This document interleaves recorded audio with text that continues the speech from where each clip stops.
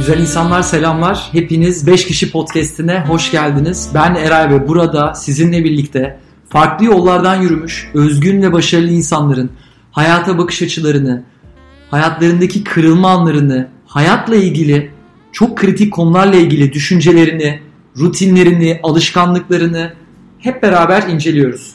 Bu haftaki konuğumuz İstanbul Bilgi Üniversitesi öğretim görevlisi, sosyal girişimci Itır Erhart.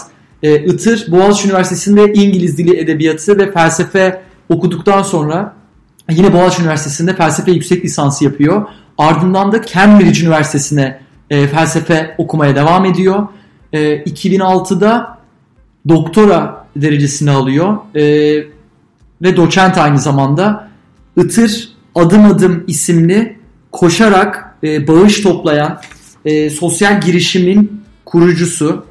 Bu zamana kadar 80 sivil toplum kuruluşuna 50 milyon TL'nin üzerinde bağış topladılar. 60 bine yakında gönüllü koşucuları var. Türkiye'de gönüllülüğü ve aslında bağışçılığı arttırmak için bağışçılığın önündeki engelleri araştırıyorlar ve engellerden birinin güven olduğunu gördükten sonra da sivil toplum kuruluşlarını nasıl daha şeffaflaştırabiliriz diye kafa yorarak Açık Açık diye bir platform kuruyorlar. Açık Açık'ta sivil toplum kuruluşlarının aldıkları her bir kuruşu nereye harcadıklarını görebiliyorsunuz. Itır'la muazzam keyifli, müthiş keyifli bir sohbet gerçekleştirdik. Felsefe, hayatı boyunca aslında felsefe okuduğu için hayattaki kritik kavramların felsefesini aslında bayağı bir konuştuk. Varoluşçuluk kavramını konuştuk. Varoluşçuluğu nasıl kızına, 13 yaşındaki kızına nasıl basitçe anlatır? İntihar kavramı üzerinden çok fazla hayatın anlamını bulmayı konuşur varoluşçular. Bunu nasıl yorumluyor onu konuştuk. Hayatı anlamlandırma nasıl bir sosyal meselenin çözümüyle ilgilenmeyle mümkün olur? Bunu konuştuk. Adım Adım'ın hikayesini, Açık Açık'ın hikayesini yine konuştuk ve aşk, evlilik, cinsellik gibi konularla ilgili de düşüncelerini aldık Itır'ın. School of Life'da ders veriyor. Bu zamana kadar hangi dersleri vermiş, en fazla kendi ilişkilendirdiği ders hangisi, hangi ders veriyorken çok keyif aldı. Hayatının son 4 senesinde nelere daha fazla edemeye başladı, en fazla hediye ettiği kitap hangisi, neden ve klasik sorumuz Türkiye'de herkesin akıllı telefonun arka planına istediği herhangi bir şeyi yazabilecek olsa ne yazardı? Sorularının tamamına yanıt verdik. Mükemmel bir sohbet oldu. Ben bireysel olarak çok keyif aldım. Çok beslendim, çok öğrendim. Bayağı da eğlendik podcast'i çekiyorken. Bir sürü şey konuştuk. Hepsinin notunu 5kişi.com/Itır Erhart adresinde bulabilirsiniz. Sözü daha fazla uzatmadan podcast'e geçelim. Karşınızda Itır Erhart.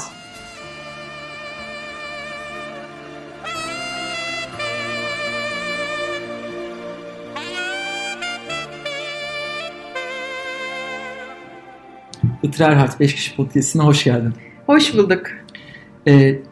Twitter'ını stalklıyordum. Son tweetlerinden birinde Eliot'un The Wasteland, Çorak Ülke şiirini 25 yıldır evet. her Nisan'da okuduğunu söylemişsin. Neden böyle bir şey yapıyorsun? Neden evet. Böyle bir takıntım var? Şöyle, Wasteland aslında Nisan ayına referansla başlar. Yani April is the cruelest month diye. Yani aslında Nisan'ın en acımasız ay olduğunu söyler Eliot. Neden? Çünkü doğa yeniden uyanıyor. Fakat bir yandan da yani işte mixing memory with desire, yani bir şeyler hatırlarsın, doğa yeniden uyanır, işte arzular uyanabilir ama bir yandan da aslında uyanamayan şeyler de onun hüznü, acısı da ortaya çıkar. Yani Eliot bu şiiri tabii 1. Dünya Savaşı sonrası Avrupa'nın geldiği hal üzerinden yazdı. Yani Avrupa'nın böyle bir çorak ülkeye dönüşmesi. Ama tabii kişisel Wasteland'de de onun içinde var. Yani kendinin aşkla, cinsellikle ilgili yaşadığı bütün travmalar, depresyonlar, onlar da var. Benim bu kadar sevdiğim bir şiir olması nedeni aslında bu böyle 434 satırlık bir şiir ve koskoca bir bilmece. Yani her bir satırında aslında edebiyat tarihine, felsefe tarihine böyle yüzlerce metine gönderme var. Ve onun aslında altında da böyle bunu açıklayıcı notlar var. Fakat her seferinde onlardan bağımsız olarak yeni bir şey keşfedip onu bir yere bağlayabiliyorsun. O yüzden böyle her sene her okuduğumda yeniden okuyormuş gibi hissediyorum. Yani bir de benim yaşım ilerliyor, deneyimlerim çeşitleniyor. Belki mesela Edith'in orada bahsettiği bir şeyi işte 30 yaşında değil 40 yaşında çok daha iyi anlayabiliyorum. Onun için hani her yıl yeniden okuyorum Nisan ayında. Bu şiiri notlara koyacağım. Böyle beğendiğim bir incelemesi vesaire varsa insanlar girip baktığında o şeyde okuyabilir. Cambridge Companion çok iyi. Yani Cambridge Companion, 50 tabii Cambridge Companion var. Orada çok güzel var. Ama zaten şiirin altında da notlarda neye referans yaptığı var. Yani insanın aslında kendi keşfederek okuması da çok güzel olabilir. İlk bence kendileri okusun. Aşağıdaki notlara bakarak. Sonra bir Companion'la. Cambridge Companion çok iyi. Onu tavsiye ederim. Süper. Tavsiye ettiğin kitap listesine baktım. E-Burs'un bloğunda evet, Mesut'un istediği liste. Ya 10 kitap çok zor oldu Eray. 10 kitap dedi. Ben 10 kitap nasıl olur? 10 çok az. Ama bir şekilde dağılımı güzel yapmışsın ama. Sağ ol. Şimdi listede buram buram varoluşçuluk kokusu var. Öyle. Her yerde. İlk ikin zaten kamu. Evet. Viktor Frankl var. Evet. Evet. Şimdi bence podcast'in dinleyicileri de hayatını anlamlandırmaya gayret eden bir kitleden oluştuğu için varoluşçuluk kavramını bence açıklıyor olmak. Hatta direkt kızın İzi'yi anlatır gibi anlatıyor olmak çok faydalı olur. İzi kaç yaşında bu arada şu an? İzi şu anda 13. 13 yaşında. 13 yaşında bir çocuğa varoluşçuluğu nasıl anlatırım? Evet. Yani benim varoluşçulukla tanışmam üniversite yıllarında oldu. Daha önce de biraz Camus'u okumuştum. Yani babam sayesinde. Hani Camus'u çok sever. Ama üniversitede varoluşçu roman kavramıyla tanışıp işte varoluşçuluk sonra varoluşçu roman bitirme tezimi onun üzerine yazdım. O yüzden bayağı bu konuyu düşünme fırsatım oldu ve sonra da tabii her zaman hayatımın içinde oldu. Şimdi neden benim için çok önemli? Varoluşçuluk öncesi bütün bir felsefe tarihi aslında bir öz diye bir şeye inanıyor. Yani insanın bir özü var. Ve o özle doğuyorsun. Mesela bu öz kötü olabilir. Bütün insanlar kötüdür. İşte bütün insanlar iyidir. Ya da bir işte ilk günah vardır. Hepimiz onunla doğarız. O yüzden vaftiz olmalıyız falan gibi.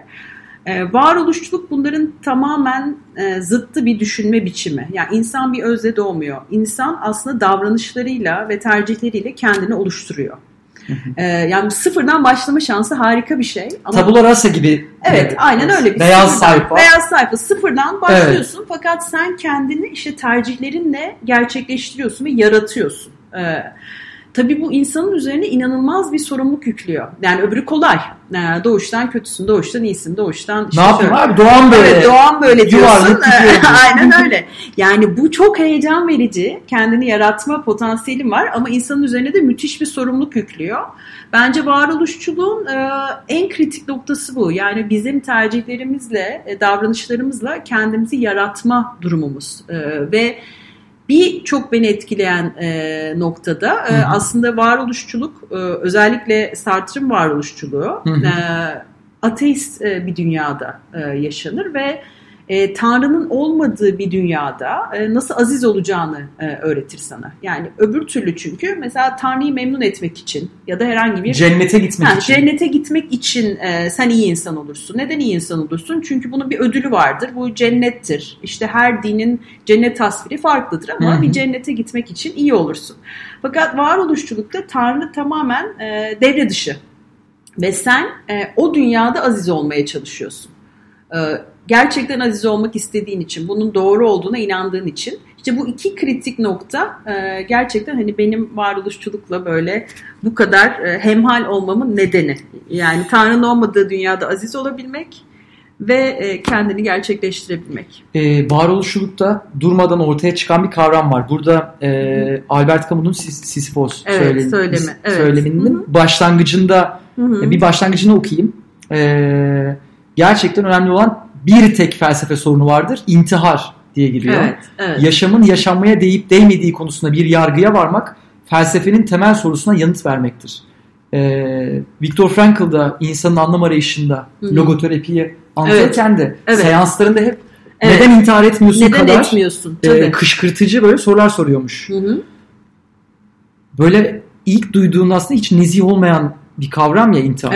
Evet öyle. İnsanın hayatının anlamını bulmasında, anlam yaratmasında böylesine aslında ilk duyduğunda nezih olmayan bir kavram nasıl bir rol oynayabilir? Nasıl rol oynayabilir? Şöyle, aslında özgür irademiz var. Tanrı'yı da devreden çıkardık. İntihar edince cehenneme de gitmeyeceğiz.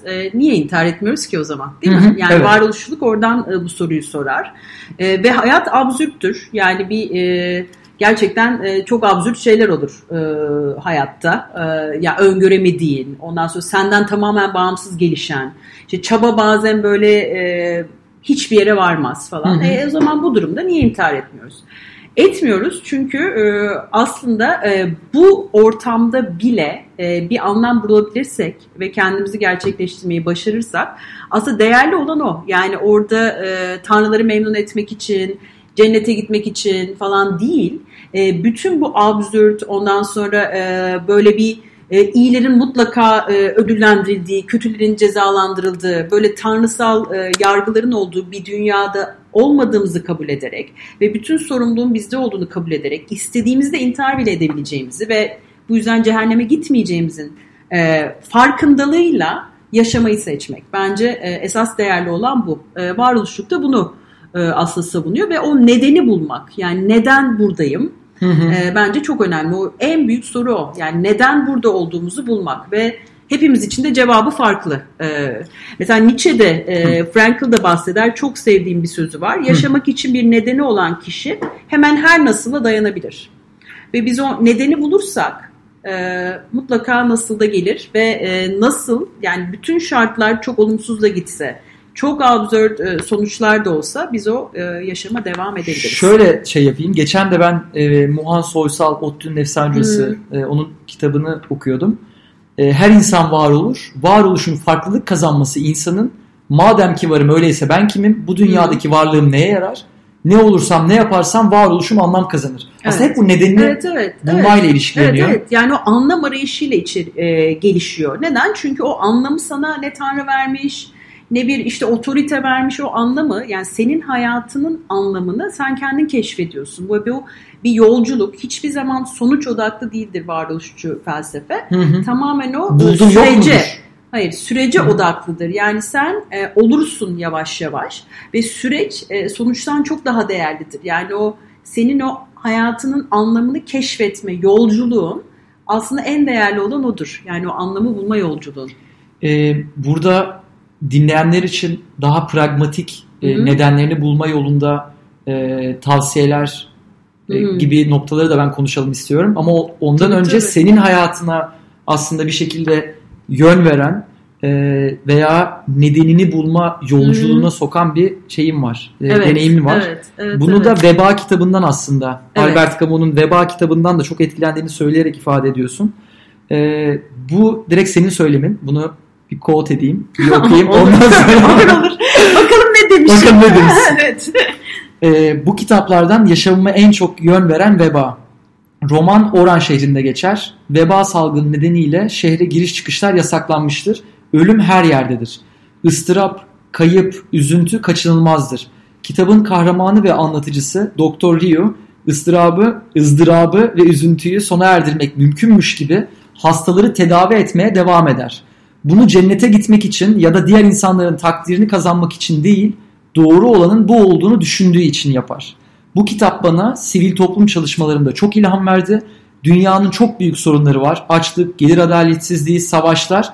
Bunlar karşısında tepkisiz kalabiliriz ya da sorunlardan birine sırtlanıp son ana kadar mücadele ederiz. Biz sivil toplum çalışanları mücadeleyi seçenleriz. Tıpkı Doktor Ryu gibi. Demişsin. Evet. Güzel demişsin. İyi demişim ha, helal olsun bana. Aferin. Güzel bir şekilde ifade etmişim. Gerçekten benim için tam bu. Yani çünkü dünyanın sorunlarını düşünelim. Yani bu 17 kalkınma hedefinin her birini düşünürsek, işte açlık, cinsiyet eşitsizliği, sudaki yaşam, küresel ısınma. Yani bunlar o kadar büyük sorunlar var ki ve böyle baktığın zaman ya ben ne yapabilirim birey olarak bunlar için diyebilirsin. Niye diyesin onu? Niye hayatım? Niye dersin? Niye? Evet, yani niye dersin? Yani ben bireyim ve küçüğüm ve yapacak hiçbir şey yok. Yani bunu zaten Tanrı böyle yaratmış diyebilirsin mesela. Tanrı zaten dünyayı böyle yaratmış ve kusurluysa da kusurlu ya da burada dezavantajlı olan insanlar, yani aç olanlar, işte suya erişemeyenler cennette bunları bulacak diyebilirsin. Mesela inançlı bir yerden tamamen o insanların tatminini, mutluluğunu öteki tarafa konumlayabilirsin. Hı hı. Oysa varoluşçuluk bu dünyada ben varsam ve bunları görüyorsam bunları görmezden gelemem ve bunu gene bir Tanrı'yı mutlu etmek için, birilerinin takdirini kazanmak için değil, bunun doğru olduğuna inandığım için yapmak zorundayım. Yani o doğruyu da ben yaratıyorum ya aslında. O doğru bana dayatılan bir doğru değil. Çok güzel. Kimse bana bu doğru Itır, bunu yaparsan sana işte taç takacağım dememiş. Fakat orada ben doğru olan bu mücadeledir diye kendim seçiyorum ve devam ediyorum. Araya bir soru sorabilir miyim? Tabii. Bu doğrunun tanımını yapıyorken ben insanlığa faydası olmayan bir hayatı da doğru olarak tanımlayabilir miyim? Tabii tanımlarsın.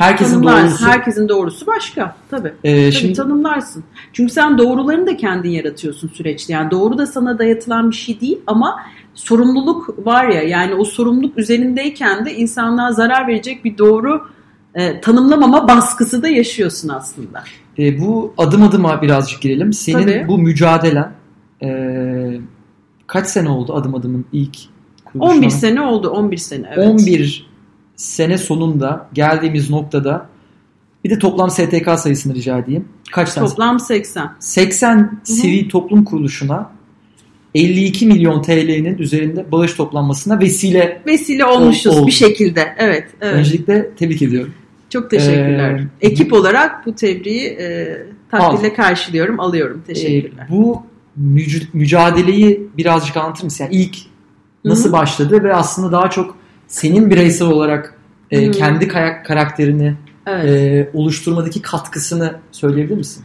Evet, yani adım adım bilmeyen de olabilir bu arada. Adım çok adım kısa. da bilmeyen olabilir. Evet, adım adım sivil toplum kuruluşlarına bireyleri harekete geçirerek, onları dayanıklılık artırıcı sporlar aracılığıyla harekete geçirerek kaynak ve farkındalık sağlayan bir girişim. Örnek de verelim. Mesela ben maratonda başka bir okul mümkün derneği için koşuyorsun ve bağış topluyorsun. Bir yandan da başka bir okul mümkünü herkese anlatıyorsun. Evet. Şimdi adım adım bayağı aslında varoluşçu bir yerde duruyor. Neden? Çünkü insanlara hayatlarının anlamını buldurmaya çalışıyor. Yani pek çok insan ben burada neden varım? İşte bugüne kadar iyi okullarda okuduk, iyi bir yerde çalışıyoruz, hayat arkadaşımız var. Ama bu yeterli mi? Yani ben bu dünyada neden varım sorusunu sormaya başlıyor. Bu bireyin anlam arayışı. Hı hı. Bir de toplumun çok büyük sorunları var ve bunlara çare olmaya çalışan muhteşem sivil toplum kuruluşları var. Biz aslında bunları bir araya getiriyoruz. Yani o anlam arayışı içinde olan bireyle sivil toplum kuruluşunu bir araya getirip işte dünyanın büyük sorunlarından birine çare bulmaya aracı olmasına yardımcı oluyoruz. Yani anlam arayışıyla çok ilişkili. Benim kendi anlam arayışıma da tabii oradan gelebiliriz. Ben çok küçük yaştan beri hani dünyanın sorunlarına bir şey yapabileceğime inanıyordum. Yani bunu hani başkası yapsın, işte devlet yapsın değil. Yani Itır olarak ben ne yapabilirim, benim üzerime ne düşüyor? Bunun üzerine düşünüyordum ve küçük yaşlarda gönüllülük yaparak bir katkı sağlamaya çalıştım. Hı hı. Evet, gönüllülük harika ama diğer insanları mobilize etmem için yeterli olmadı ve ben bunun yolunu adım adım da gördüm. Yani bunu ben yurt dışında koşarak bağış toplamaya başladığımda bunun müthiş bir mobilize etme gücü olduğunu fark ettim. Yani o hayatına maraton ve sivil toplum ve bir sorunun üzerinden anlam katan insan çok daha fazla insanı mobilize edebiliyor. Bunun gücünü fark ettikten sonra ve bu benim hayatıma da çok büyük anlam ve değer kattıktan sonra böyle bir yola çıktık 6 arkadaş. Süper. Şimdi 59-60 bine yakın gönüllü çocuğu Evet olmuş. Gerçekten o çok heyecan verici çünkü 6'dan 60 bine diye anlatabiliyoruz. Evet.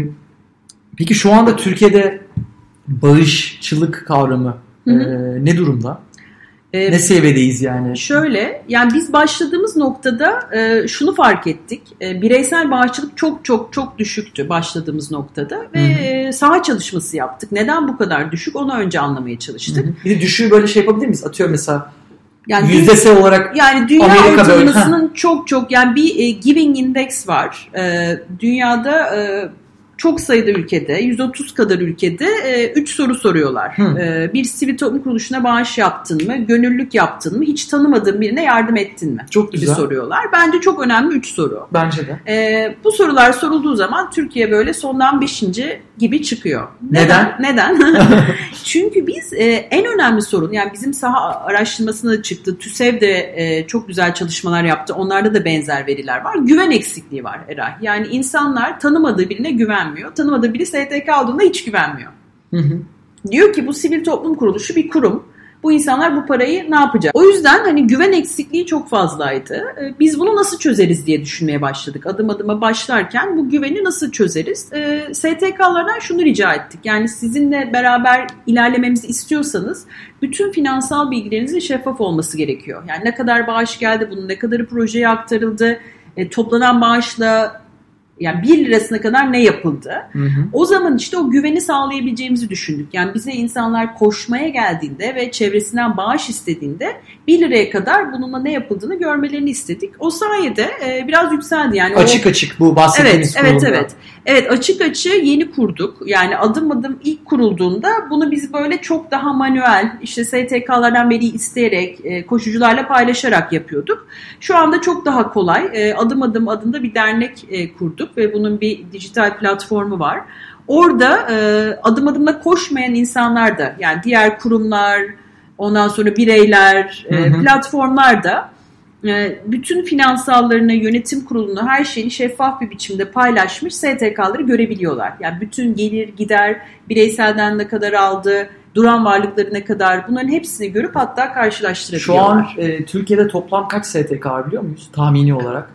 Yani 10 binlerce. 10 binlerce. Tabii. Platformda kaç kişi var? Platformda şu anda 80, 81. Yani giren çıkan sürekli olduğu için şu anda sanırım bugün 81 ya da 82 idi. Şeyi biliyor muyuz? Bu 80-81 Türkiye'de toplanan bireysel bağışın ne kadarını oluşturuyor biliyor muyuz? Büyük ihtimalle en büyükleri vardır da o yüzden. En büyükler var. Yani %50'nin üstündedir bence. %50'nin üstünde değil ama 20 civarıydı sanırım.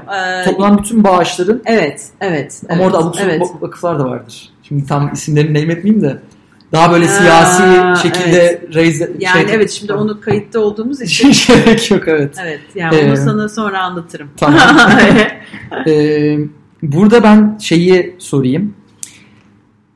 Başlamak isteyen, yani gönüllülükle başladım dedim. İlk olarak gönüllülükle başladım dedim. Diyelim ki üniversite öğrencisi veya üniversiteden yeni mezun. Kendi aslında nedenini de bulmaya çalışıyor. Kendini bir yere konumlamaya çalışıyor. Evet. Anlam arayışı içinde. Evet. Aynen. Evet. Nasıl bir tavsiyen olabilir? Bence önce şunu sorsun kendisine. Dünyanın meselesi ne? Benim meselem ne? Çünkü dünyanın çok sayıda meselesi var. Yani gezegenin çok ciddi sorunları var. Ama bunların arasında onu en çok rahatsız eden ne? Bence bunun keşfiyle başlaması çok önemli.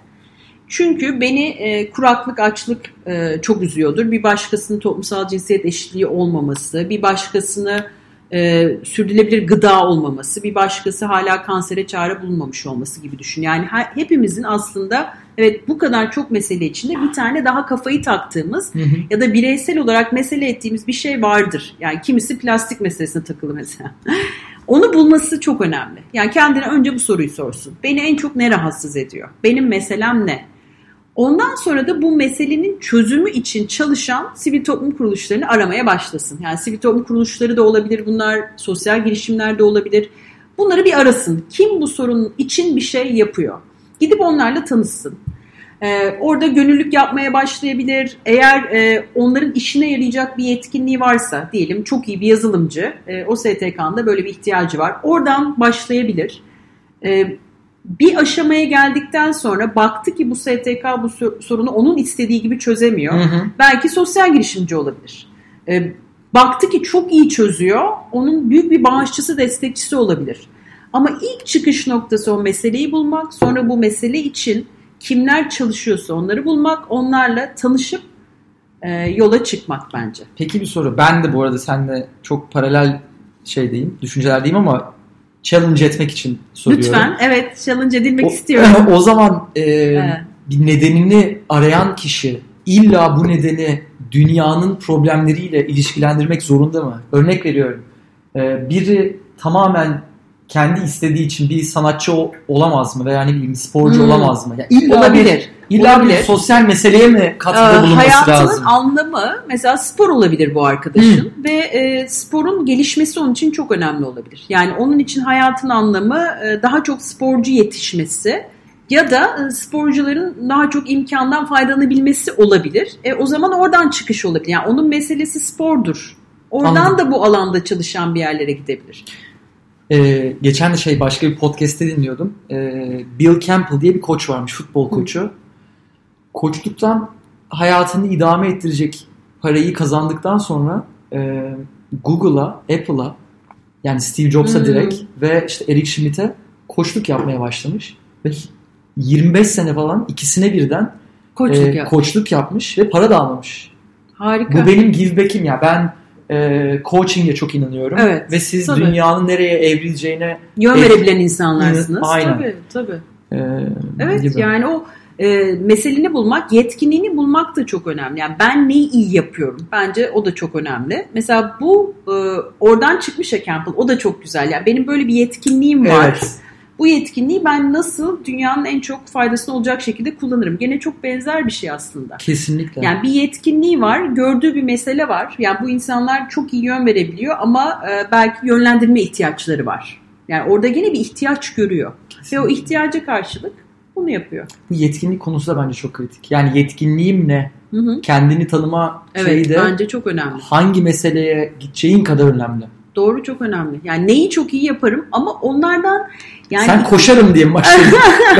ben koşuyorum. Ben şöyle başladım aslında. Ya ben sınırları zorlamayı seven biriyim. Ve önüme bunu challenge olarak koyduğunda yaparım. Yani ben herhangi bir challenge koyuyorum. Mesela ilk merdiven yarışıyla ben bağış toplamıştım. Hani fiziksel ve mental olarak sınırları zorlamayı çok seven biriyim ben. Ben bunu iyi yapabilirim diye düşündüm. Ben bu yoldan gideyim. O şekilde başladım. Çok iyi. Şimdi biraz janjanlı konulara geçeceğim. Geçelim bakalım. Aşk, evlilik, cinsellik gibi. Ama şimdi onlara geçmeden son bir şeyi sorayım. Senin bayağı bir sürü şeyle uğraşıyorsun. Evet, belki gereğinden fazla şeyle. Bir sürü şeyle uğraşıyorsun. Evet. Bir gününü anlatır mısın?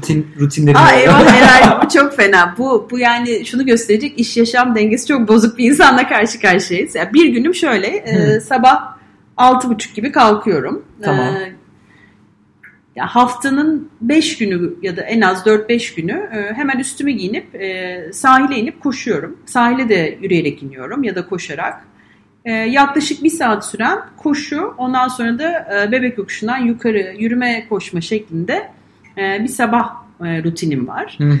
Ondan sonra o sabah dersim varsa, üniversitede bir toplantım varsa oraya gidiyorum. Üniversitede biraz zaman geçiriyorum. Bunların yerleri değişebiliyor tabii. Sonra da büyük ihtimalle en az bir tane bir yerde ya bir konuşmam ya bir toplantım var. Yani umuyorum yakın bir yerde, bazen çok uzak yerlerde oluyor. Oralara gidip geliyorum.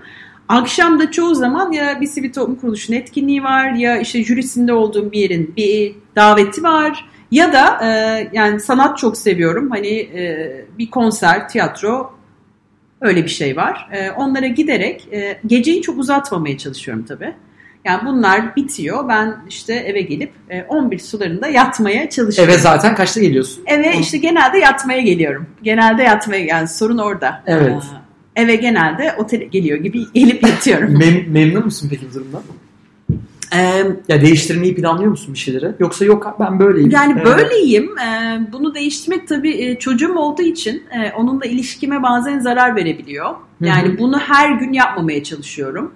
Haftada birkaç günde daha erken gelip ya da yani bu programlar onun da gidebileceği yerlerse, bu toplantılar, konserler onunla gitmeye çalışıyorum. Onun bir dengesini kurmaya çalışıyorum. Ama mesela hafta sonlarım da aynı şekilde. Yani hiçbir cumartesi pazarım da benim etkinliksiz geçmiyor. Bir de bunun üstüne tabii çok sık seyahat de ediyorum.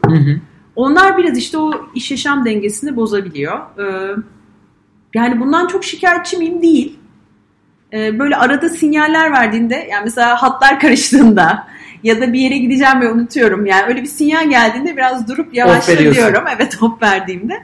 Ama onun dışında ben memnunum. Gidiyor musun böyle şeye? Retreat'e falan. Yani ben şeyi çok görmeye başladım. Çoğu farklı alanlarda kendini geliştiren de bir şeyler üreten insanlar periyodik olarak inzivaya çekiliyor. Ve net yani. Bunu hakikaten yapıyorlar. Evet. 3 ayda bir, 6 ayda bir, ne bileyim senede bir, hafta sonu olabiliyor. 2 hafta olabiliyor. Mesela Twitter'ın CEO'su Jack Dorsey Silent Retreat'e gitmiş. Hiç konuşmadı. 10 gün. O benim de hayalim. Evet. Onu yapmak istiyorum. O kadarını yapamıyorum Eray, ama şunları yapıyorum. Ya koştuğum için ben doğadaki koşulara, mesela Tuzgöl'e mutlaka Run Fire yarışına gidiyorum. O böyle Temmuz'un ortasında, işte çölün ortasında çadırda kalınan bir etkinlik. Yani orada telefon yok, hiçbir şey yok. Sen varsın.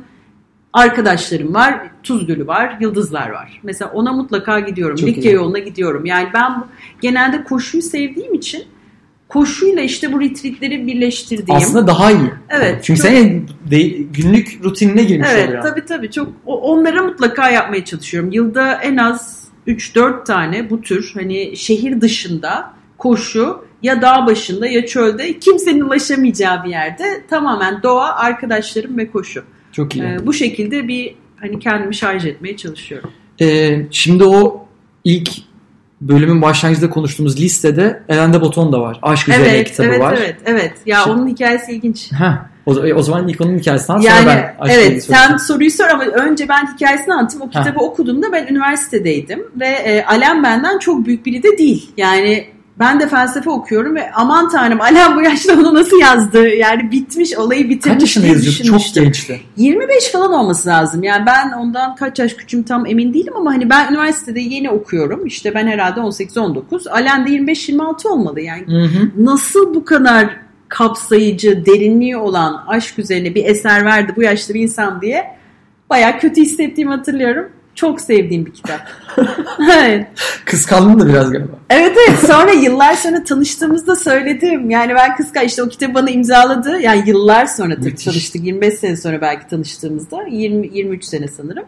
Ondan sonra ve bu hikayeyi anlattım. Yani çok kıskandığımı anlattım. Çok iyi. Şimdi bu aşk üzerinde şöyle bir şeyi var. Evet. Sözü var diyeyim. Başka biri bizim varlığımızı görene kadar aslında gerçekten var olmuyoruz. Evet. Başka biri bizim ne dediğimizi, ne söylediğimizi gerçekten anlayana kadar düzgün konuşamıyoruz. Ve aslında başka biri tarafından sevilmediğimiz zaman hiç canlı olmuyoruz diyor. Böyle bir aşk üzerine böyle büyük bir laf etmiş. Evet. Şimdi çok sevdiğim. Evet. Bu zaten en fazla highlight edilen sözlerden biriymiş kitapta. Evet, kesinlikle. Şimdi bu konuya bence ilk daha şeyden gelelim. Yani ben School of Life konseptini zaten Elvan'la konuştuğumuzda da ya hayata başlangıç dediğimiz üniversiteden mezun oluyorsun. Bir sürü konu hakkında fikrin var ama hayatın en temel konuları hakkında aslında hiçbir şey öğrenmiyorsun. Yok. Hiçbir şey öğrenmeden üniversiteyi bitirmişsin. Rezalet yani. Tabii. Tabii. Bu aşk, sevme, sevilme konusu da bence kesinlikle bu konulardan bir tanesi. Sana şeyi soracağım. Deseydim ki Itır herhangi bir lisede veya üniversitede aşk, sevme, sevilme / cinsellik üzerine bir ders verecek olsaydın ilk derste ne anlatırdın? Veya şeyi de yapabilirsin. Müfredat, yani curriculum gibi de düşünebilirsin. Evet, çok detaylı bir soru oldu ama ilk aklıma gelenleri söyleyeyim. Ya Platon'un sempozyumundan başlardım sanırım. Orada aşk nedir sorusu sorulur ve aşk tanımlanmaya çalışılır. Çünkü gerçekten yani Alain de Botton onun için bende yeri çok başka bir felsefecidir. Hayatın çok temel sorularından biri olduğunu düşünüyor. Aşk nedir ve doğru insan nasıl bulunur? Gerçekten çok önemli. Yani bu kötü gidiyorsa ve aşk yoksa hayatında anlamlı bir, doyumlu bir hayat yaşamak bence mümkün değil. Alain de böyle bir yerde duruyor. O yüzden ilk sempozyumu okuturdum. Yani sempozyumla başlayan işte bu efsaneyi biliyorsun aslında. İnsanlar çift olarak yaratılmıştır fakat tanrılar onları o kadar mükemmeldir ki onları kıskanır ve ayırırlar ve hayat boyu o ruh eşimizi ararız. Yani oradan başlayıp yani o bütün olmak nedir? Gerçekten aslında hayatta aşık olmadığın, aşkı bulmadığın zaman tamamlanmış olmayacağımıza inanıyorum ben. Yani Alen'le de İnanıyor buradan. musun o bütün Buna olma kesinlikle inanıyorum. Bütün olma, yani hiçbir zaman eğer aşk yoksa eksik olacağımıza inanıyorum. Gerçekten buna inanıyorum. Peki az önce anlattığın formülde mi? Yani hakikaten bir birey var. Evet. Ve o bireyle değil. Tam öyle Hayır değil. öyle, tam öyle değil. Yani şuna inanmıyorum. Hepimizin dünyada bir ruh eşi var ve onu bulacağız değil. Okay. Ama aşk olduğu zaman tamamlanabileceğimize inanıyorum. Yani aşkın olmadığı bir durumda tam olabileceğimizi düşünmüyorum. O yüzden sempozyumla başlarım. Tamam. Nasıl buluruz da devam et. Nasıl buluruz da devam ediyor. Evet. Yani Tagore'un Aşka Çağrısı, o listede o da vardı. Benim için çok önemli bir kitap. Onu mutlaka okuturum. Aşka Çağrı çok küçük şiirlerin olduğu bir kitap ama aşk üzerine bence müthiş. Tagore çok güzel yazmış. Ne almayı bekleriz o kitaptan? Yani o kitaptan aşk varsa kapım daima açık. Yani iyilik mesela. Evet. Devam et. Evet, güzel. Evet. Yani mesela iyilikse muradın kapıya vur der Tagore. Aşksa daima açık. Yani aşka açık olmamız gerektiği ve ancak aşkla büyüyebileceğimiz ve gelişebileceğimizi söyler. O yüzden Tagore bence çok önemli. Onu mutlaka okuturum. Evet, o zaman Alen bu kitabı yazdığında Essays in Love'dı bunun adı. O kitabı mutlaka okuturum. Yani çünkü onu tabii aşkı Alen orada tesadüfler üzerinden anlatıyor. İşte bu tamamlanma üzerinden anlatıyor, onu okuturum. Mutlaka şiir okuturum. Yani çok aşk üzerine çok derin sayıda şiir var. Mesela benim en sevdiğim aşk şiiri, yani çok şaşıracaksınız belki ama Elitis'in Monogram diye bir şiiri var. Odysseus Elitis'in Monogram diye bir şiir var. Tamam, bunu notlara koyarım kesin. Koyarım. Bu şiir Yunanca yazılmış bir şiir. Daha sonra İngilizce'ye çevrilmiş. Ben bu şiiri o zaman Yunanca çalışırken ve Yunan bir erkek arkadaşım varken Yunanca orijinali ve İngilizcesinden okuma fırsatı buldum. Yani ikisini karşılaştırma olarak ve bu şiiri Türkçe'ye çevirmek gibi bir takıntım oldu. Evet. Ve oturup çevirdim. Süper. Yani en sevdiğim aşk şiiri bu ve oturup çevirdim. Tamam. Çok sevdiğim bir şiir. Mesela onu mutlaka okuturum. Bulabilir miyiz şu an onu? Bulamayız. Bulamaz ama mıyız? Ben yollarım buluruz. Yani ben Türkçesini çevirdim. Yayınlandı da Sözcükler Edebiyat Dergisi'nde yayınlandı. Gönderirim ama buradan link bulmamız çok zor olur. Çok ama ben zor. Yoksa gönderirim. okurduk şimdi. Okurduk, evet. Neyse, evet. Okay. Yani orada gerçekten gene o tam olma durumu hep böyle ben buyum sen busun, yani birbirimizi nasıl tamamlıyoruz üzerinden anlatır aşkı ve aslında çok yüksek sesle bir yakarış vardır. Yani duyuyor musun, işte ben seni, sen busun ben buyum, duyuyor musun, seni seviyorum, duyuyor musun, duy beni. Ve o duyulma isteği çok kuvvetlidir ya aşkta. Hı-hı. Çünkü bazen o duygular karşıya o şekilde geçmez. Ve o kendini ifade edebilme ve duyurabilme, aslında aşkı anlatabilmenin ne kadar önemli olduğuna altını çizer. O yüzden onu mutlaka okuturdum. Çok sayıda şarkı dinletirdim. Mesela ne dinletirdim? Gene gülebilirsiniz ama mesela Sorry Seems to be the Hardest Word diye Elton John'un şarkısı var ya. Mesela onu dinletirdim. Yani orada da gene duy beni. Yani ben duyulmak için ne yapabilirim? Yani o aşık olduğunda duyulamamak çok zorlar ya bizi onun üzerine. O yüzden yani bu derste sırf aslında kitaplar olmazdı. Mutlaka şiirler, müzikler, filmlerde olurdu.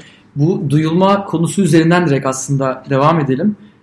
Yine Alain de Botton'un Aşk Üzerine kitabında bu aşina olmak, familiar olmak kavramı üzerine çok duruyor. Ve eğer iki kişi yeteri kadar birbirine aşina olursa aralarındaki iletişim o kadar farklı bir boyuta geçer ki diğer insanların konuşmadığı bir dili konuşmaya başlarlar diyor. Sen bu aşina olmak kavramını nasıl değerlendiriyorsun? Bunu evlilikle de bundle edelim. Bağlayabiliriz. Evet. Şimdi aşina olmak bence de aşkın en kritik kavramlarından bir tanesi. Yani o aşinalık arttıkça tam senin de dediğin gibi ortak bir dil oluşmaya başlıyor. Artık diğer insanların anlamadığı. Diğer insanların asla anlayamayacağı. Evet. Yani bir bakışmayla gülebiliyorsun mesela. Ya da işte absürt bir şarkı dinleyip ağlayabiliyorsun birlikte. Yani öyle bir noktaya geliyor ki hani sizin için anlamı olan bir işaret var. İşte bir nota var. Bir giriş var ve sen oradan koskoca bir hikaye çıkarıp aslında çok başka bir boyutta bir iletişime geçebiliyorsun. Bu harika bir şey. Ama bunun bir risk de barındırdığını düşünüyorum ben. Yani o aşina olmak bir süre sonra o insanın senin için çok sıradanlaşması gidiyorsa bu da aslında aşkın bitişine, sonun başlangıcına işaret edebilir. Nasıl bunu önden göreceğiz? Nasıl bunu önden göreceğiz? Evet. Ve nasıl önlem alacağız diyeyim. Bence aşkın hiçbir zaman sıradanlaşmaması, sıkıcı olmaması için orada da şöyle bir metafor kullanacağım. Yani aşık olduğun insanı bir T.S. Eliot şiiri gibi görmen lazım. Nasıl ben 25 yıldır aynı şiiri okuyorum. Her okuduğunda böyle katman katman yeniden keşfetmeye çalışman lazım. Yani artık bu insan tanıdık, bitti, işte garanti burada, şunu sever bunu sevmez değil. Aslında onun her davranışından, her gülüşünden yeni bir böyle neredeyse bilmeceyi çözüyor gibi dikkatle, özenle o insanı çalışman lazım ve buna bir örneğim evet Eliot şiiri, bir de gene çok zor başka bir alan olan Bach'ın kontrpuan yapısı. Mesela bunu anlamaya çalışan icracı gibi. Yani çok büyük bir puzzle'ı çözmeye çalışıyor gibi o insanı yeniden keşfetmeye çalışman lazım. Eğer keşfettik, oldu, bitti dediğin noktada o insan sıradanlaşmaya başlıyor ve işte günün sonunda yani en uç noktada salondaki koltuğa dönüşür. Yani o kadar günlük, sıradan ve hiçbir çekiciliği olmayan bir yere. Burada tam 2-3 hafta önce bir stoacılıktan, nerede okudum, hangi kitaptan okuduğumu da hatırlamıyorum. Ama hayatında değer verdiğin insanların nasıl sürekli onların değerli olduğunu hatırlatırsınla ilgili şöyle bir aksiyon önerisi vardı okuduğum şeyin. Ölümden besleniyor. Yani şunu söyle diyor.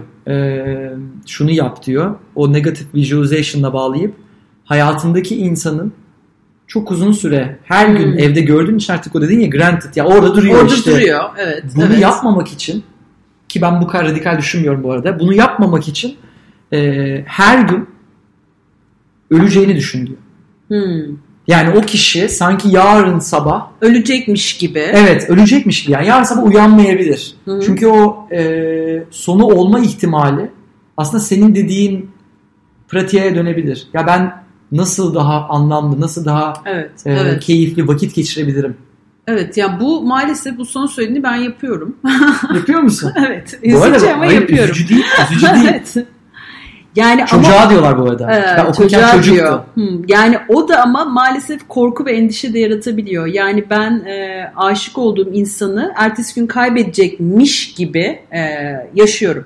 Ama bu da tabii beraberinde çok büyük bir anksiyete de getirebiliyor. Yani onu korkmadan yaşamak çok zor. Yani o ölümün varlığı, ya ölürse o zaman senin için ne kadar değerli olduğunu her gün yeniden yaşıyorsun ya, onun bir anda hayatından eksilebileceği farkındalığı aslında çok da korkutucu bir şey. Yani o zaman sen o kayıp duygusuyla sürekli bir korku ve endişe de yaşar bir hale geliyorsun. Sen geliyor musun? Evet. Geliyorum. Yani nasıl peki onu nasıl yönetebiliriz? Çünkü bence şey gibi geliyor. Bu grafiklerde olur ya. Hani böyle daha ne denir? Volatilite şeyinde bazında. Sen diyorsun ki aslında yukarıyı yaşıyorken, yani ölecekmiş gibi onun farkına varırken en tapında yaşıyorum ama o beni arada... Evet, o en korkutucu şey. Nasıl yöneteceğiz peki? Çünkü ben üstü çok kıymetli olduğunu düşünüyorum. Sıradanlık beni boğuyor. Yani... Yok, kesinlikle aynı şeyi düşünüyorum. O da o paketle beraber gelen bir şey. Yani o insanı her gün yarın kaybedecek gibi özenle ona maksimum ne verebilirim diye vermeye odaklanarak ve onu her gün keşfetmeye odaklanarak yaşadığında aslında tabii onun hayatından çıkma ihtimali de bir o kadar korkutucu ve o ikisi birlikte olmak zorunda. Yani birinin öteki olmadan olabileceğine inanmıyorum ben. Evet. Senin bir tane story'ini screenshot aldım. Öyle mi? Süper. Evet. Story'inde bu Alain de Botton sanırım. Evet, Alain de Botton ayakta duran değil mi? Evet, ayakta duran Alain de Botton. Burada slaytta iyi bir seks için gerekli olan değerler, iyi bir ilişki için gerekli olan değerler gibi bir ayrım var. Ve ortada kocaman bir çizgi var. Ortada kocaman bir çizgi var. Evet. Şimdi burada 2-3 tanesini çevirerek de paylaşalım. Evet. İyi bir seks için gerekli olanlar anlık olma, yaramaz olma, kırılgan olma. Hatta dekadan olma. Evet. Yani bunların hepsi bunlar. Evet. Diğer tarafta iyi bir ilişki için onları da söyleyelim. Saygı, güç, sabır, sorumluluk gibi kavramlar var. Yani evet. Tamamen iki ucu ayırmış. Zıt gibi duruyor. Zıt gibi duran kavramlar. Evet. Nasıl yapacağız bu işi? Yani o zaman şey mi diyeceğiz? Ya iyi seks ya iyi ilişki diyeceğiz. Bu kadar mı yani? O kadar evet. Yani ben bu slaydı ilk gördüğümde ya işte diye çözmüş olayı diye düşündüm. Çünkü üzerine çok düşündüğüm bir konu bu benim. Yani iyi bir seks artı tutku diyelim ona. Yani tutku nasıl taze tutulur? Orada mutlaka işte öngörülemezlik olması gerekir. Ondan sonra sürprizler olması gerekir. Kimi zaman kırılganlık olması gerekir, evet. Ve gerçekten hiçbir şekilde utancın falan da olmaması gerekir. Şimdi bu bir taraf. Diğer tarafta da iyi ilişki. Yani iyi ilişkiden ne arıyoruz? Eve geldiğimde orada olsun. En azından nerede olduğunu bileyim. Ondan sonra öngörülebilir davranışlar içinde olsun. Yani bu insana ben bunu söylediğimde çekip gidecek mi yoksa sarılacak mı bileyim. Değil mi? Bence ikisi bir arada asla olamaz. Yani eğer ben o insanı öngörebiliyorsam, onun ne söylediğimde ne yapabileceğini biliyorsam, ondan sonra benim diğer tarafta da çok kuvvetli bir ilişki yaşıyor olmam, yani müthiş tutkulu bir ilişki yaşıyor olmam mümkün değil. Ben ikisinin aynı anda olamayacağını düşünüyorum. Peki azınlıkta olabilirim ama ben öyle düşünüyorum. Aşk konuştuk. Hangisine aşk diyeceksin? Hangisine aşk diyeceğim? Hangisi aşkı veya şöyle yani sorayım. Hangisine daha fazla ilişkilendirirsin? İyi seks yaptığın kişiye mi aşık olursun yoksa iyi bir ilişki yaşadığın kişiye mi? Çünkü direkt ayırdık. Yani ideal dünyada hepsinin olması gerekir. Aslında aşk dediğinde yani onun bütün olması gerekir. Evet. Ama bunlar uçlara gittiği noktada işte aynı anda aynı durumda olamaz hale geliyor. Yani ideali tabii hem cinsellik hem duygusallık hem de mental boyutta anlaşabiliyor olmaktır. Yani üç komponenti vardır. Bir daha sayalım.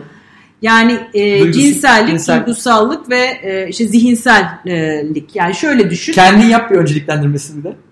O zor. Onu yapmayın. Şimdi onu yapmayın burada. Tamam. Okay. Yani şöyle mesela aynı yani birbirini duygusal olarak besliyor olman lazım. Bence çok önemli. Bir yandan da entelektüel ve zihinsel olarak besliyor olman lazım. Bir yandan da iyi bir cinsellik yaşanması lazım. Yani üçünden bir tanesi eksikse o ilişki bir süre sonra biter. Sallantıda. Okay. Şimdi bunların hangisi daha önemli? Çok zor bir soru ve bence biricik. Yani her ilişkiye özel. Bunun bir formülü olduğuna inanmıyorum ben. Ve insanların bunları önceliklendirmesi de farklı olabilir. Kimi insan işte cinselliği çok yoğun yaşamayı ister ama entelektüel paylaşım yoksa da bunu kabul edebilir. Ama üçü, yani bunların oranları değişse de bence bir arada olmak zorunda iyi bir ilişkide.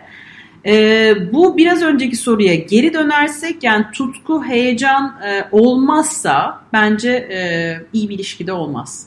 Ama yani onun sınırı çok önemli. Artık güven ve öngörülebilirlik öyle bir noktaya geliyor ki işte koltuğa dönüşüyorsa orada yani bence tehlike çanları başlar. Bunu da sağlamak için ne yapmalıyız? Yani bana sorarsan aynı ilişkide aynı insanda bu ikisi aynı anda olmaz. Ama denemek istesek, yani diyelim ki hani bunu challenge olarak görelim. Evet. Orada işte gerçekten o heyecanı canlı tutmak için sürekli böyle o insanı yeniden keşfetme olayına bayağı mesai harcamamız lazım. Yani o mesai bitti ya ve biz o insanı işte evde bugün oturuyor oradadır falan diye görmeye başladığımız an işte o sıradanlaşma, tutkunun bitmesi ve böyle o işte immediacy dediğimiz böyle öngörülemezlik, hızla hareket edebilme, ondan vazgeçme, yeknesatlaşma, oraya doğru gideriz. Süper. Şimdi The School of Life'da ders veriyorsun. Evet.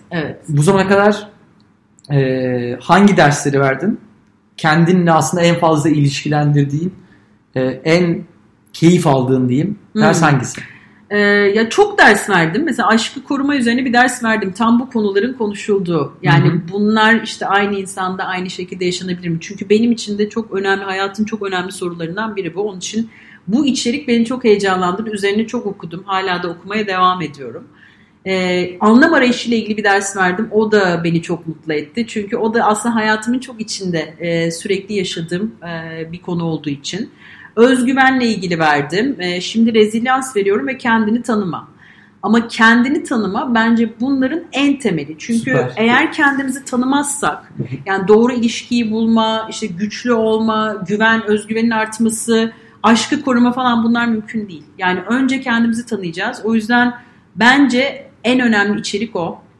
Yani hepimiz için bu bir yolculuk, benim için de hala bitmedi, bitmez hiçbir zaman. Yani o kendimizi iyi tanımak, yani kendi heyecanlarımızı, korkularımızı, endişelerimizi, kırgınlıklarımızı, kızgınlıklarımızı ancak bunu anlayabilirsek oradan işte başkalarını tanımaya, aşka, dayanıklığa, özgüvene gidebiliriz. Ya da anlam arayışımıza gidebiliriz. Ama kendimizi tanımadan anlamı da bulmak çok zor. O yüzden bu içerik şu anda beni çok heyecanlandırıyor. Yani kendini tanımaya yönelik yaptığım atölyeler ve orada atölye katılımcılarıyla birlikte aslında benim de kendimi tanıma yolculuğum.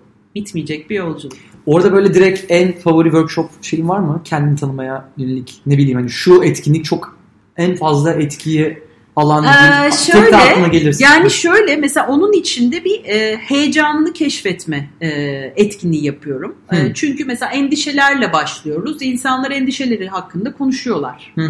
Ondan sonra işte kırgınlıklarınızı konuşun diyor. Mesela şu anda kime kırgınız? Çünkü kırgınlığı bastırmayı seçiyoruz ya. İşte koskoca bir insanın Itır artık bu yaşta da Eray'a kırılır mı?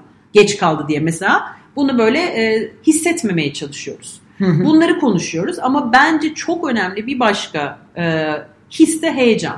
Yani şunu soruyorum, son zamanlarda seni en çok ne heyecanlandırdı? Bu bir insan olabilir, bir mekan olabilir, bir aktivite olabilir ve en çok bunda zorlanıyor katılımcılar. Bu beni çok üzüyor. Yani sanki kendimize heyecanlanmaya izin vermiyoruz ya da bizi heyecanlandıran şeyi tehdit gibi görüyoruz. Mesela bir insan bizi heyecanlandırdıysa ve o sırada işte düzgün giden bir ilişkim var. Evet ama olamaz falan diye. Hemen böyle sıfır alta sıkıyor. Aynen öyle. Yok, olmadı ki öyle bir şey. Olamaz falan diye. Ya da mesela işte bir sosyal girişimciyle tanışıyor. Vay be diyor, tam istediği işi yapıyor. Hem de işte dünyaya faydası var falan. Aman diyor işte, aman bunu ben düşünmeyeyim çünkü işte bu beyaz yaka işle idare edeceğiz çocuğun okulu falan diyor. Yani o seni heyecanlandıran şey çünkü değişiklik gerektirir. Yani onun peşinden gideceksen konfor alanından çıkacaksın.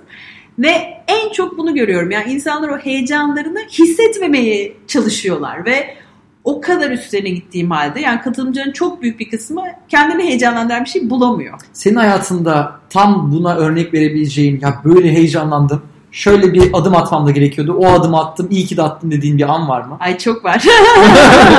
Çok var yani, ilişkilerde de var tabii, her alanda var, çok var. Yani mesela ne heyecanlandırdı ve hemen işte mesela maratona başlamam böyle bir şey. Yani ben bir poster gördüm. Maraton zor mu zannediyorsun? Kemoterapiyi dene. Böyle baktım. Maraton neymiş? Yaparım falan diye. Mesela o beni çok heyecanlandırdı. Yani uzun mesafe koşup birilerinin hayatına değebilecek olma fikri. Ve böyle işi gücü her şeyi bırakıp çılgın bir maraton antrenmanına başladım. Yani o mesela beni böyle o heyecanın peşinden gitmeyle ilgili bir şeydi. Çok güzel. Yani böyle spor çok başladım. Yani geçen sene işte Küreğe başladım. Kürek beni çok heyecan. Yani onu mesela o heyecan duyuyorsam orada insanlar kürek yaptığında gördüğümde harika bir şey, hemen peşine gidiyorum. Yani mesela İngiltere'de okurken koroda şarkı söyleyen insanlar vardı. Ve beni çok heyecanlandı. Çat diye koroya yazıldım. Yani çok kötü bir deney. Yani yazık oradakiler için kötü. Ben başarılı olamadım ama yani o heyecanlandığı için mesela böyle hani günlerce, gecelerce ona çalıştım. Ya da işte bir şiir, yani o şiir beni o kadar heyecanlandırdı ki 6 ay bir şiir çevirdim. Yani 6 ay sürdü bu şiirin. Ya da bütün günümü buna vermedim ama bazen böyle bir kelime üzerinde 3 gün düşündüm.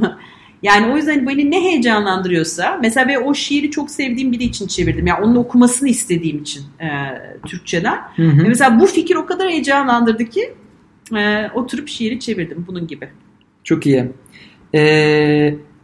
Hayatının son 3-4 senesinde nelere daha fazla hayır demeye başladın? Evet, bu en güzel soru Eray'cığım. Bu evet. Çok önemli. Çünkü ben hayır deme konusunda çok sorun yaşayan biriyim. Öyle mi? Neden? Yani şöyle, çünkü mesela insanları seviyorum, bir de onlar benden bir şey istiyor. Ya diyorum niye kırayım şimdi, benden bir şey istemiş. Yani verebileceğim bir şeyse vereyim. Yani genelde de bu zamanım oluyor tabii. Ve zamanım çok az ama hayır diyemiyordum. Fakat işte bu hayır deme zorluğumla ilgili ondan kaynaklanan bir burnout, depresyon yaşadım. Ve o zaman bana destek olan... Ne zaman yaşadın? Bunu 2,5 sene önce yaşadım. Yani oldukça ağır bir burnout ve depresyon yaşadım. Ve bu da tabii başka nedenler de var. Beyin kimyası var, onların hepsi var falan ama hayır diyememenin aslında bunu tetiklediğini terapistim bana anlattı. Ve bana dedi ki Itır, kendine rağmen hiçbir şeye evet demeyeceksin. Yani kendine rağmen bunu yapıyorsan, o da şöyle mesela diyelim sen beni bir yere davet ettin ve orada benim en sevmediğim müzikler çalıyor ve ben kötü müzikten çok rahatsız oluyorum, tamam mı? İşte burada kendime rağmen ya Eray kırılır diye orada oturup 3 saat o müziği dinlemiyorum artık. Yani kendime rağmen bir şeye hayır, evet demiyorum, ona hayır diyorum artık. Ama yani zamanım çok az falan, onlara gene evet diyorum. Ama kendime rağmen yani orada olmak, o durumda olmak beni mutsuz edecek, rahatsız edecekse... Ben şimdi seni türkü bara götüreceğim buradan. Türkü bar iyiyse gelirim. Yani bak, o da türkü bar var, türkü bar var. Evet. Ama işte o, yani benim o anda orada olmaktan çok rahatsız, huzursuz, mutsuz olacağım bir şeyse ona evet demiyorum artık. Burada şey çok iyi. Tim Ferriss 1'den 10'a kadar 9'un üzerinde heyecanlanmıyorsan hayır diyor. Bu çok yüksek bir standart. Evet, bunu... Senin ortalaman ne? 5 gibi falan söylüyor. 3 ya. 3. Çok düşük. Çok düşük tabii. Olmaz ki ama öyle. Bunu da, demek ki bunun üzerine daha çok çalışmam lazım. Ona çalışacağım. 3 çok düşük. Çalışacağım. Çalış. Tamam. Bu çalışma... O zaman şeyi söyle bir de. 1'den 10'a 9 neye 9 dedin en son. Yani beni tam hell yes diyor bu arada mesela. Tim Ferriss diyor ki hell yes değilse no. Hell yes mesela, en son neye dedin? Hell yes en son Robert Kolej'de gençlere konuştum, yani ona hell yes dedim. Onu Aybike bana sorduğunda Itır bunu yapar mısın, sosyal girişimcilik üzerine gençlerle konuşur musun? O böyle zaten çok sevdiğim bir okul, yani her şeylerine bayılıyorum. Hani bu sosyal girişimciliği insanı, öğrenci, böyle ona hell yes yani bu fırsat için ve çok sevdiğim insanlarla da aynı sahneyi paylaşacaktım. Mesela en son hell yes buydu. Yani. Çok iyi. En fazla hediye ettiğin kitap hangisi ve neden? En fazla hediye ettiğim kitap, yani Frankl'ın kitabını çok insana hediye ettim. Yani insanın anlam arayışı, onu çok hediye ettim. Şiir kitapları çok hediye ediyorum. Yani mesela bazıları tabii hüzünlü. Mesela Sylvia Plath'ın Ariel'ını çok hediye ettim. Çok severim. Yani orada da intihar teması çok tekrarlar. Mesela onu çok hediye ettim. Başka ne hediye ettim? Yani Shakespeare çok hediye ettim. Shakespeare'in sonelerini ettim, Hamlet'i ettim, Macbeth'i ettim. Yani insanına göre onları da ediyorum. Evet, okay. Bir de o anda neyse, yani tabii benimle ilgili yazılmış bir çocuk kitabı var. Ona çok hediye ettim. Evet. Itır koşuyor mu değil mi? Itır koşunca. Mesela arkadaşlarımın çocuklarına ona hediye ettim. Çok tatlı çünkü çok, yani benim için çok çok anlamlı. Benden ilham alan küçük bir kız çocuğu ve böyle bir köyü peşine takıp koşturuyor falan. Hakikaten mi? Evet. Muazzam ya. Onu çok da böyle ya, oturup duranlar köyüne gidip ortalığı dağıtıyor ve herkesi koşturuyor falan. Öyle bir hikaye. Onu mesela çok hediye ettim. Çok iyi. 5 kişide klasik bir sorumuz var. Türkiye'de herkesin akıllı telefonunun arka planına istediğin herhangi bir şeyi yazabilecek olsan ne yazardın? Herkesin telefonun arka planına... Her telefonunu pick up ettiğinde böyle bakacak ve senin yazdığın şeyi görecek. Veya buraya başka bir şey de koyabilirsin bu arada. Kendi vesikalığımı koyacağım da diyebilirsin. Hayır, evet, yani bunu yok kendi vesikalığımı asla koymam, hayır asla. Yani bence yani benim hayatıma çok yön vermiş, çok önemli bir söz var ve bence herkesin hayatına verir. Rumi'den bir söz. Aslında okyanusta bir damla değil, bir damla da okyanusun tamamısın. Ben bunu koyardım. Yani aslında bütün bu varoluşun biz bir parçasıyız. Ve bunu hatırlatacak, yani her gün hatırlamamız gerekiyor. Bir daha alalım sözü. Okyanusta bir damla değil, bir damla da okyanusun tamamısın. Çok güzel. Zeynep'in en sevdiği söz bu arada. Öyle mi? Aynen. Harika. Bir de bunu ben arka plan olarak hazırlayıp 5kişi.com/Itır Erhart diye arattıklarında bulabilecekler. Bir de bence şeyi de koyalım. Seni ne heyecanlandırıyor veya en son neye heyecanlandığın gibi bir soru da olsun. Çünkü bana göre müthiş bir yol gösterici soru. Dedin ya neye... Evet, ne heyecanlandırıyor. Ya çünkü onu belki çok sık da sormadığımız için, yani idare eder bir hayat var ya. Evet. Ve o idare eder hayatın içinde bu tehdit işte. Tehdit işte aynen, ama tehdit yapalım işte, insanları huzursuz edelim bence. Huzursuz edelim. Çünkü bunun sonu bahar.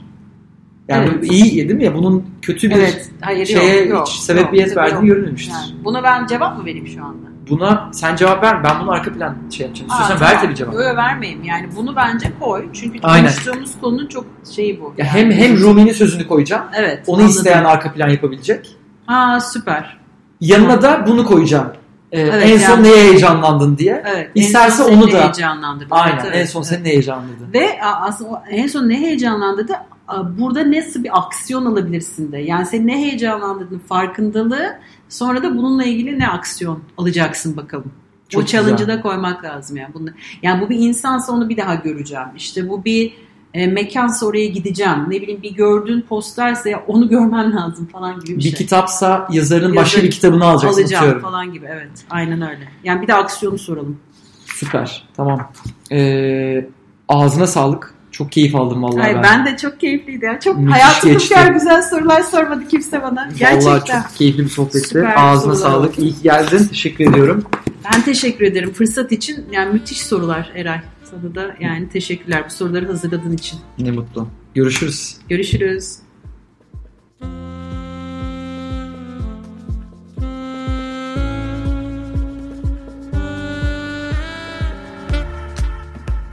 Güzel insanlar, ayrılmadan önce 2-3 tane daha nokta var. Onları da konuşalım, öyle ayrılalım. Birincisi, bu podcast'in tüm notlarına 5kişi.com/Itır Erhart adresinden ulaşabilirsiniz. İkincisi, e-mail listesi. Bölümler çıkar çıkmaz ilk olarak e-mail listesine kaydolanlara duyuru yapıyorum. Eğer siz de bölüm çıkar çıkmaz haberdar olmak istiyorsanız 5kişi.com/email adresine e-mailinizi bırakın ve bu mailleri alın ve sonuncusu, yorumlarınız, düşünceleriniz, bu bölümle ilgili ne öğrendiniz, cebinize ne koydunuz, sizi en fazla ne etkiledi ve tabii ki neler daha iyi olabilirdi konularıyla ilgili düşüncelerinizi, yorumlarınızı, feedbacklerinizi mutlaka ve mutlaka bekliyorum. Beni Twitter'dan veya Instagram'dan Eray Erdoğan diye aratarak bulabilirsiniz. Umarım bu bölümden en az benim keyif aldığım kadar, en az benim beslendiğim kadar keyif almışsınızdır ve beslenmişsinizdir. Önümüzdeki bölümlerde görüşmek üzere. Kendinize çok iyi bakın.